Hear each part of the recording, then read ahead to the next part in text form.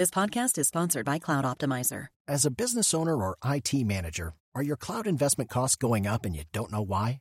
It's time for Cloud Optimizer. As you migrate your business to the cloud, what you're spending and why you're spending it can get a little hazy. But Cloud Optimizer clears up the mystery and puts the cloud to work for you. Cloud Optimizer starts by analyzing usage patterns, right-sizing resources, leveraging discounts you may not be aware of, implementing automation, and much more. And by reducing unnecessary expenses and maximizing performance, Cloud Optimizer guarantees you a savings of 5 times what you spend for their service. As you utilize cloud-based services more and more, you don't have to lose sight or control of your spend. You can stay agile, streamline your costs, and optimize your performance, plus save significant money with Cloud Optimizer. Make the cloud work for you with Cloud Optimizer. Get a free assessment and find out how much you can save by going to cloudoptimizer.com. Go to cloudoptimizer.com for your free assessment. That's cloudoptimizer.com. I guess we're going to have to go to counseling. You know what I mean? I'm definitely going to we're going to try to seek someone to counsel us through the process of having someone incarcerated for 27 years and you're married to that person while in prison. That's a lot. It's deep. This is Death, Sex, and Money. Tall, rich, and handsome, a triple threat man. The show from WNYC about the things we think about a lot. Seems you're dying, Catherine. And need to talk about more. Tell the judge I love my wife. I'm Anna Sale. Last week, we reran my conversation with Lawrence Bartley, who was convicted of murder as a teenager in 1992.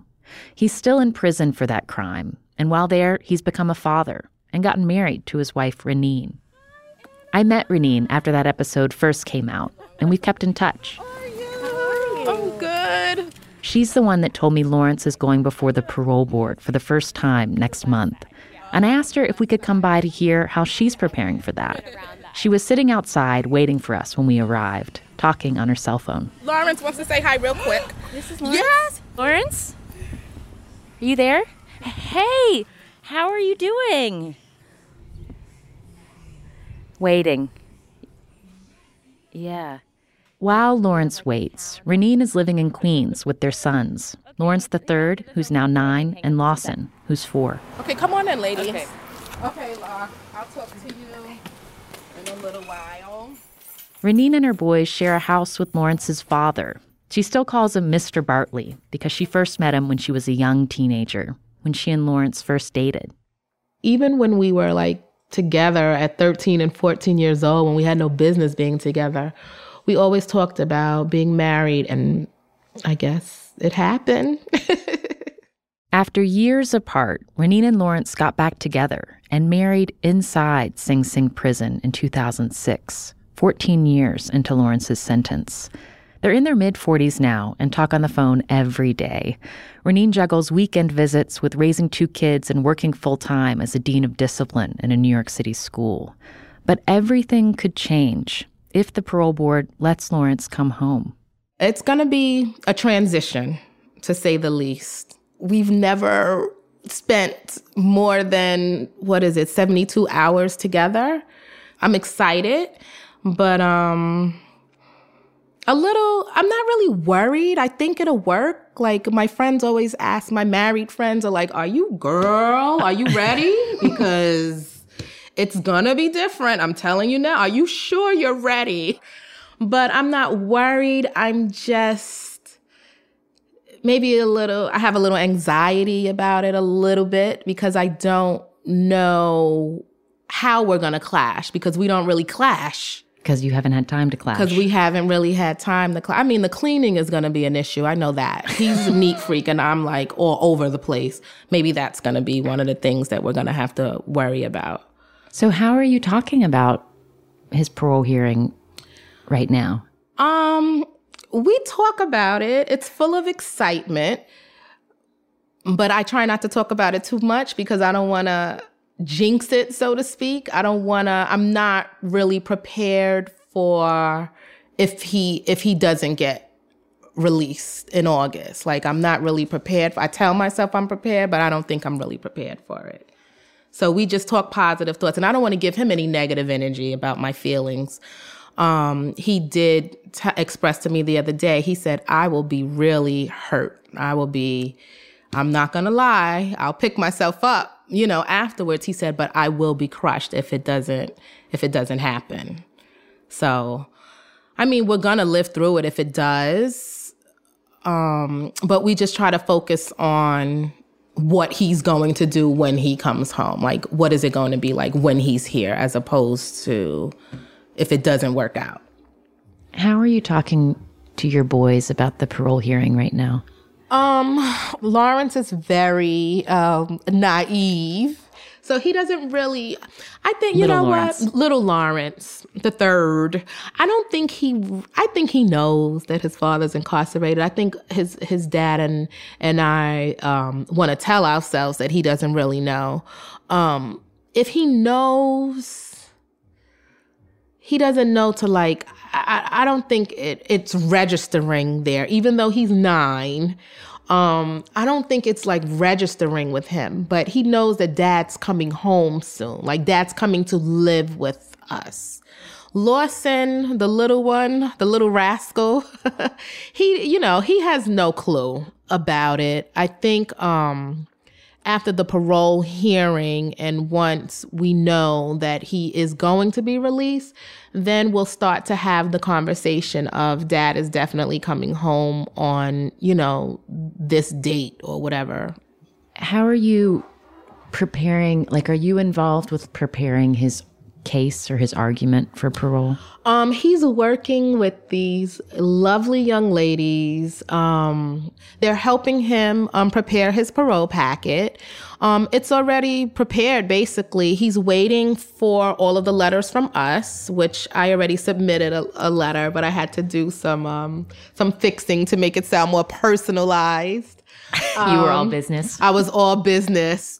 My point was I didn't want to seem too subjective and not have sympathy for the victims that were involved in the case. You don't want to push too much, because it's you're pushing a little bit too much for someone who did something really, really bad, So I feel like I'm a little stuck for sticking up for my husband. But I guess it's supposed to be subjective because he's my husband. So I'm working on that now. So that's how I'm helping him. He said it looks pretty good. If Lawrence is released, do you know if you'll have support as a family with the reentry process? There are a lot of reentry programs out there, but the reentry programs that are out there are not set up for people who have a family to come to. That I guess they would consider us not struggling. Let me just put it that way. They wouldn't consider us really struggling. Well, your wife is making almost 6 figures a year. What more reentry can we, how else can we help you out? I would love for some type of reentry program that focuses on the dynamic of the relationship. Yeah, that's what I was going to ask about. Yeah. Because what do you do? How many people really make it when the husband comes home? A lot of people who are released, we know they're not with each other anymore. Really? Mm-hmm. There's been a few that are not with the wife or the girlfriend or whatever you have it.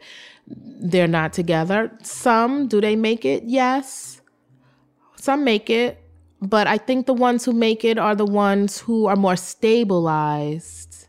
I think the ones who make it are the ones who have more of a realistic expectation, so to speak. You're not going to just snap your fingers and then everything is going to happen. It's a process.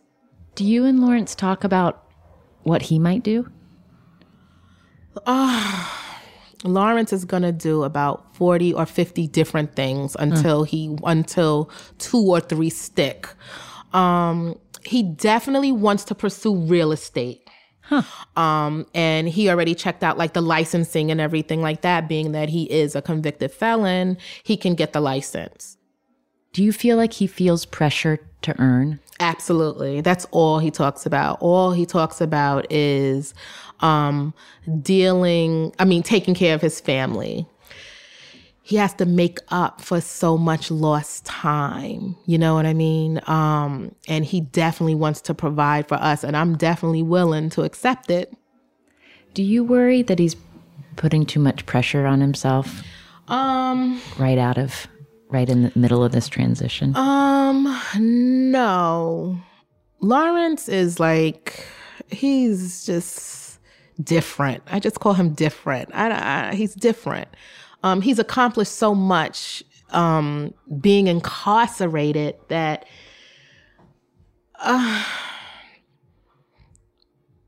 it's unacceptable for him to fail. Like, it's something that we have high expectations, and we just can't fail at anything.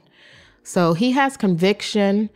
I think he's mature enough to handle, and I think he's realistic in the sense of what it is that he's going to. He knows he's going to have doors shut in his face all the time. It's like it's just going to happen. It's a fact. But as far as him feeling pressure motivates him. Pressure, it gives him the motivation to do what people think that he can't do. Coming up, all the tiny details Reneen is wondering about should Lawrence get out, including what he might wear if he doesn't have to wear a prison uniform. Well, one thing that's definitely out is skinny jeans. Lawrence will not be caught in skinny jeans.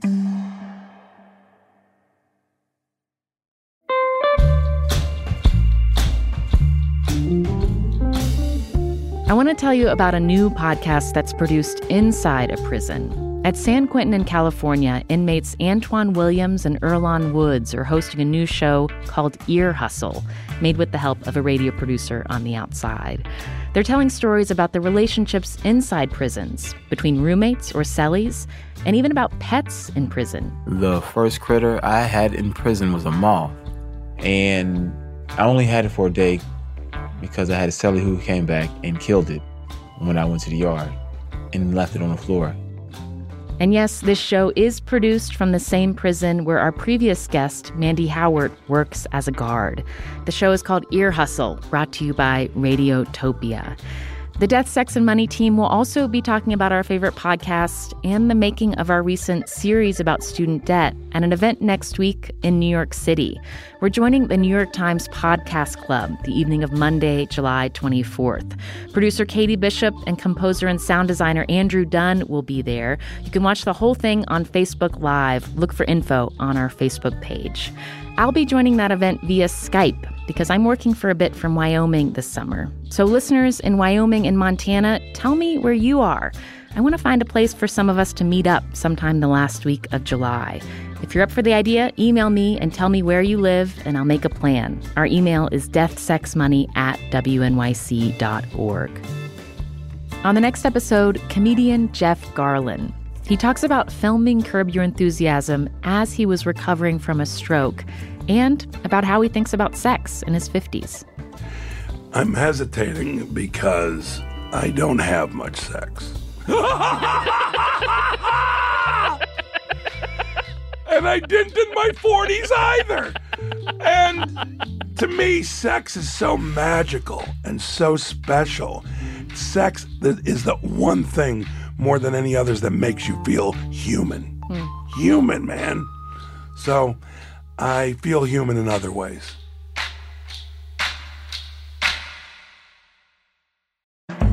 This episode is brought to you by Fail Better, David Duchovny's new podcast with Limonada Media.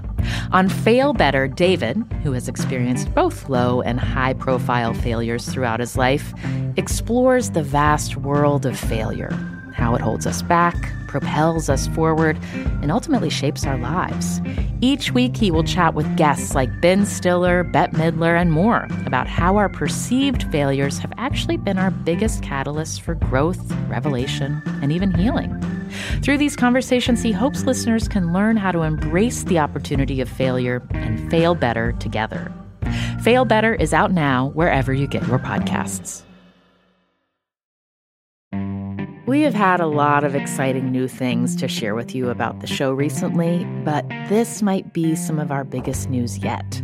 Death, Sex, and Money is officially going to be live in New York City at the Tribeca Festival on June 11th. And I want to personally invite you to the live taping we'll be doing with the legendary journalist Kara Swisher. If you know Kara's work, you know her ability to get people to tell her things is unmatched. And she does it in her signature hard-charging way. She's not afraid of things getting a little combustible. I have a slightly different interview style, so we're going to talk about that and play around with that in experimental ways that I think will make this a special show unlike any of our other live shows up to this point. And it's not often that I get to do a live Death, Sex, and Money show in New York, so I really hope to see you there. Whether you're in the city, on the East Coast, or just been looking for a reason to visit New York City, come on June 11th for this show. You can get tickets now at tribecafilm.com/deathsexmoney. We are so excited to see you there.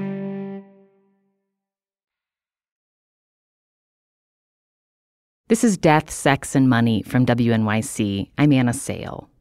Reneen and Lawrence got married before they decided to have kids. Starting a family was a decision they made together.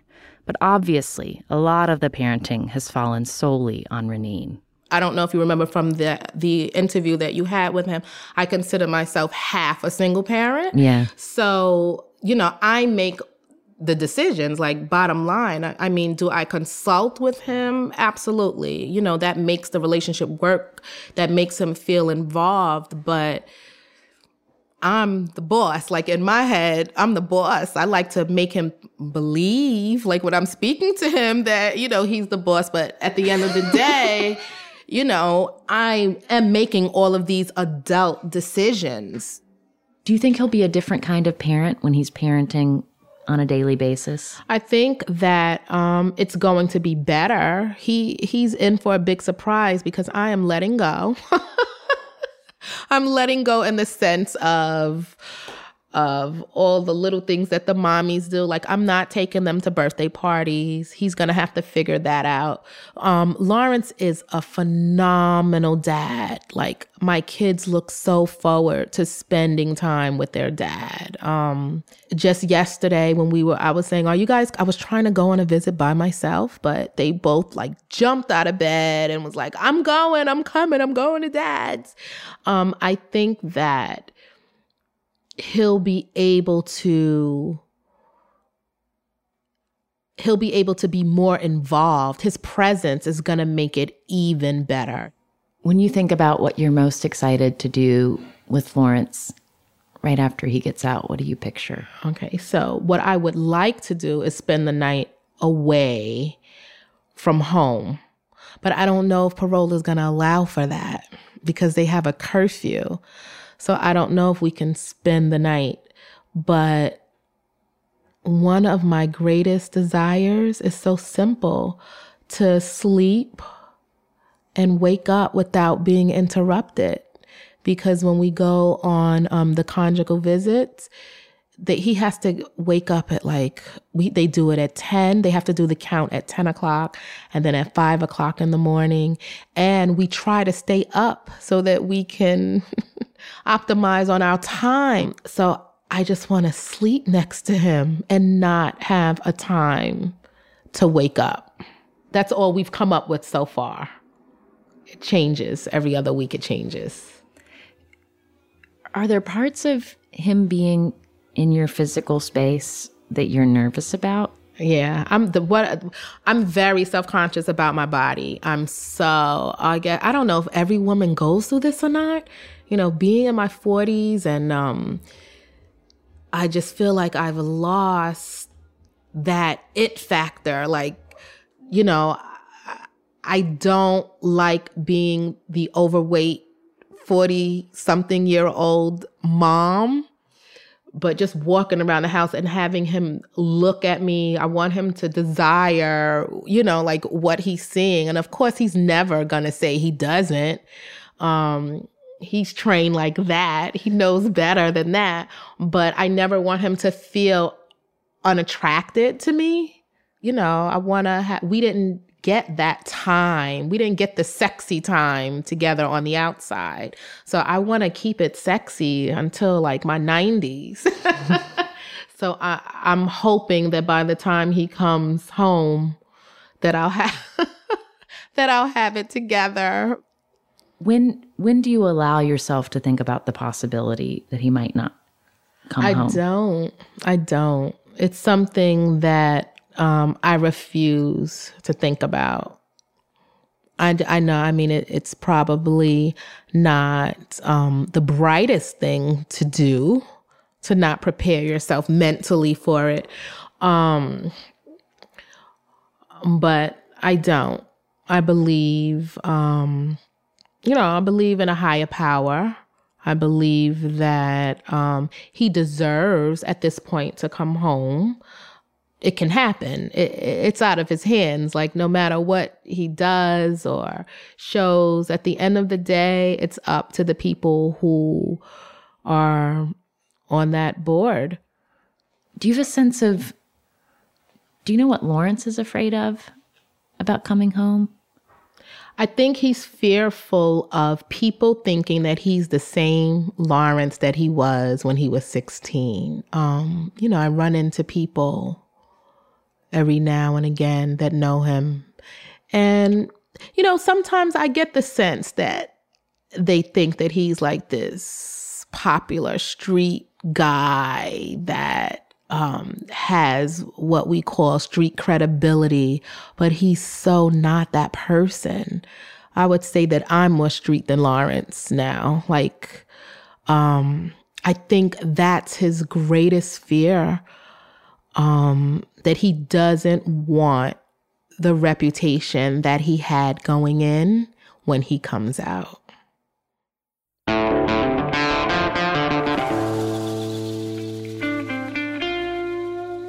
That's Reneen Bartley.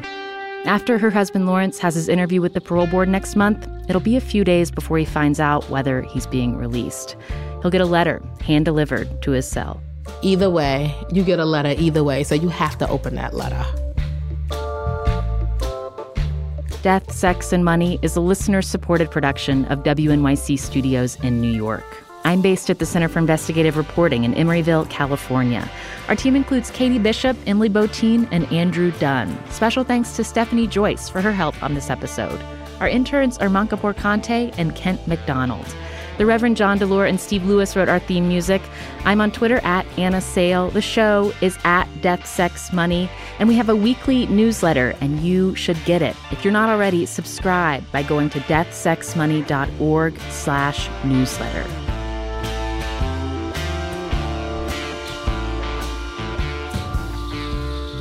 While we were at Reneen's house, her boys were at school. But Reneen told us her oldest, little Lawrence, was really bummed that he missed us. He was like, so you're doing an interview, what is it about? I was like, oh, it's just about me and your dad and the family. We'll probably talk about you guys. He said, well, I want to be there. I said, well, you can't be there. Well, I can just listen from upstairs. I don't have to be involved. I can just listen from upstairs. I said, no, you're going to school. Get out of here. I'm Anna Sale, and this is Death, Sex, and Money from WNYC.